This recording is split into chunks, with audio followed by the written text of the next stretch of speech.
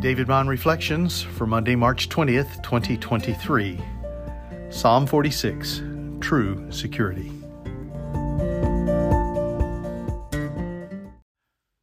Psalm 46.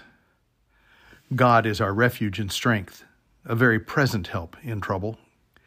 Therefore, we will not fear, though the earth gives way, though the mountains be moved into the heart of the sea, though its waters roar and foam, though the mountains tremble at its swelling.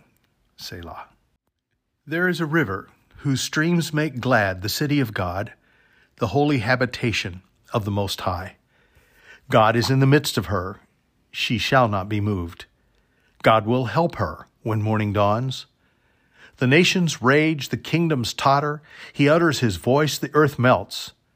The Lord of hosts is with us. The God of Jacob is our fortress. Selah. Come behold the works of the Lord, how he has brought desolations on the earth. He makes wars cease to the end of the earth. He breaks the bow and shatters the spear. He burns the chariots with fire. Be still and know that I am God. I will be exalted among the nations. I will be exalted in all the earth. The Lord of hosts is with us. The God of Jacob is our fortress. Selah.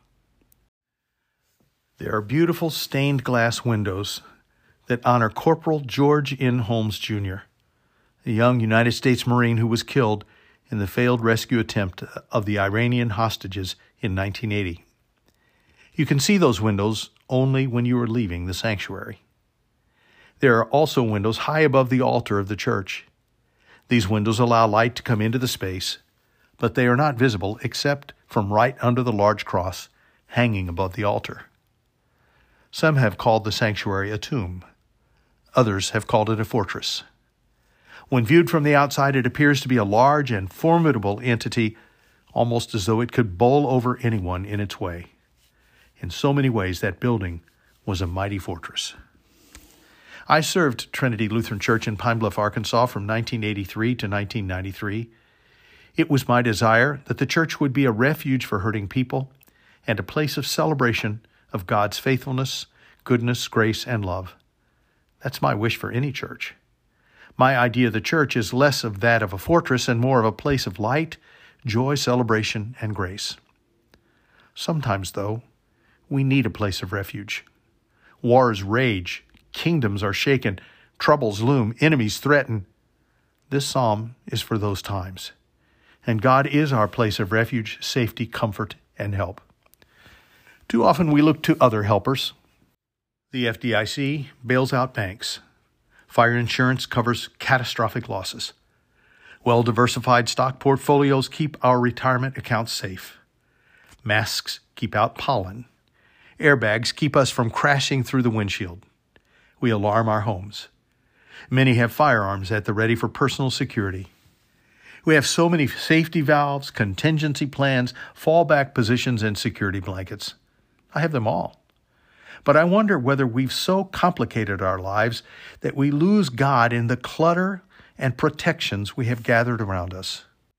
I'm not saying we should throw away all these things, but I wonder whether we should lean on God more fully and not just as a last resort. Shouldn't God be our first line of defense? He is our true refuge and strength. He is ever present. We can depend on his help in tough situations.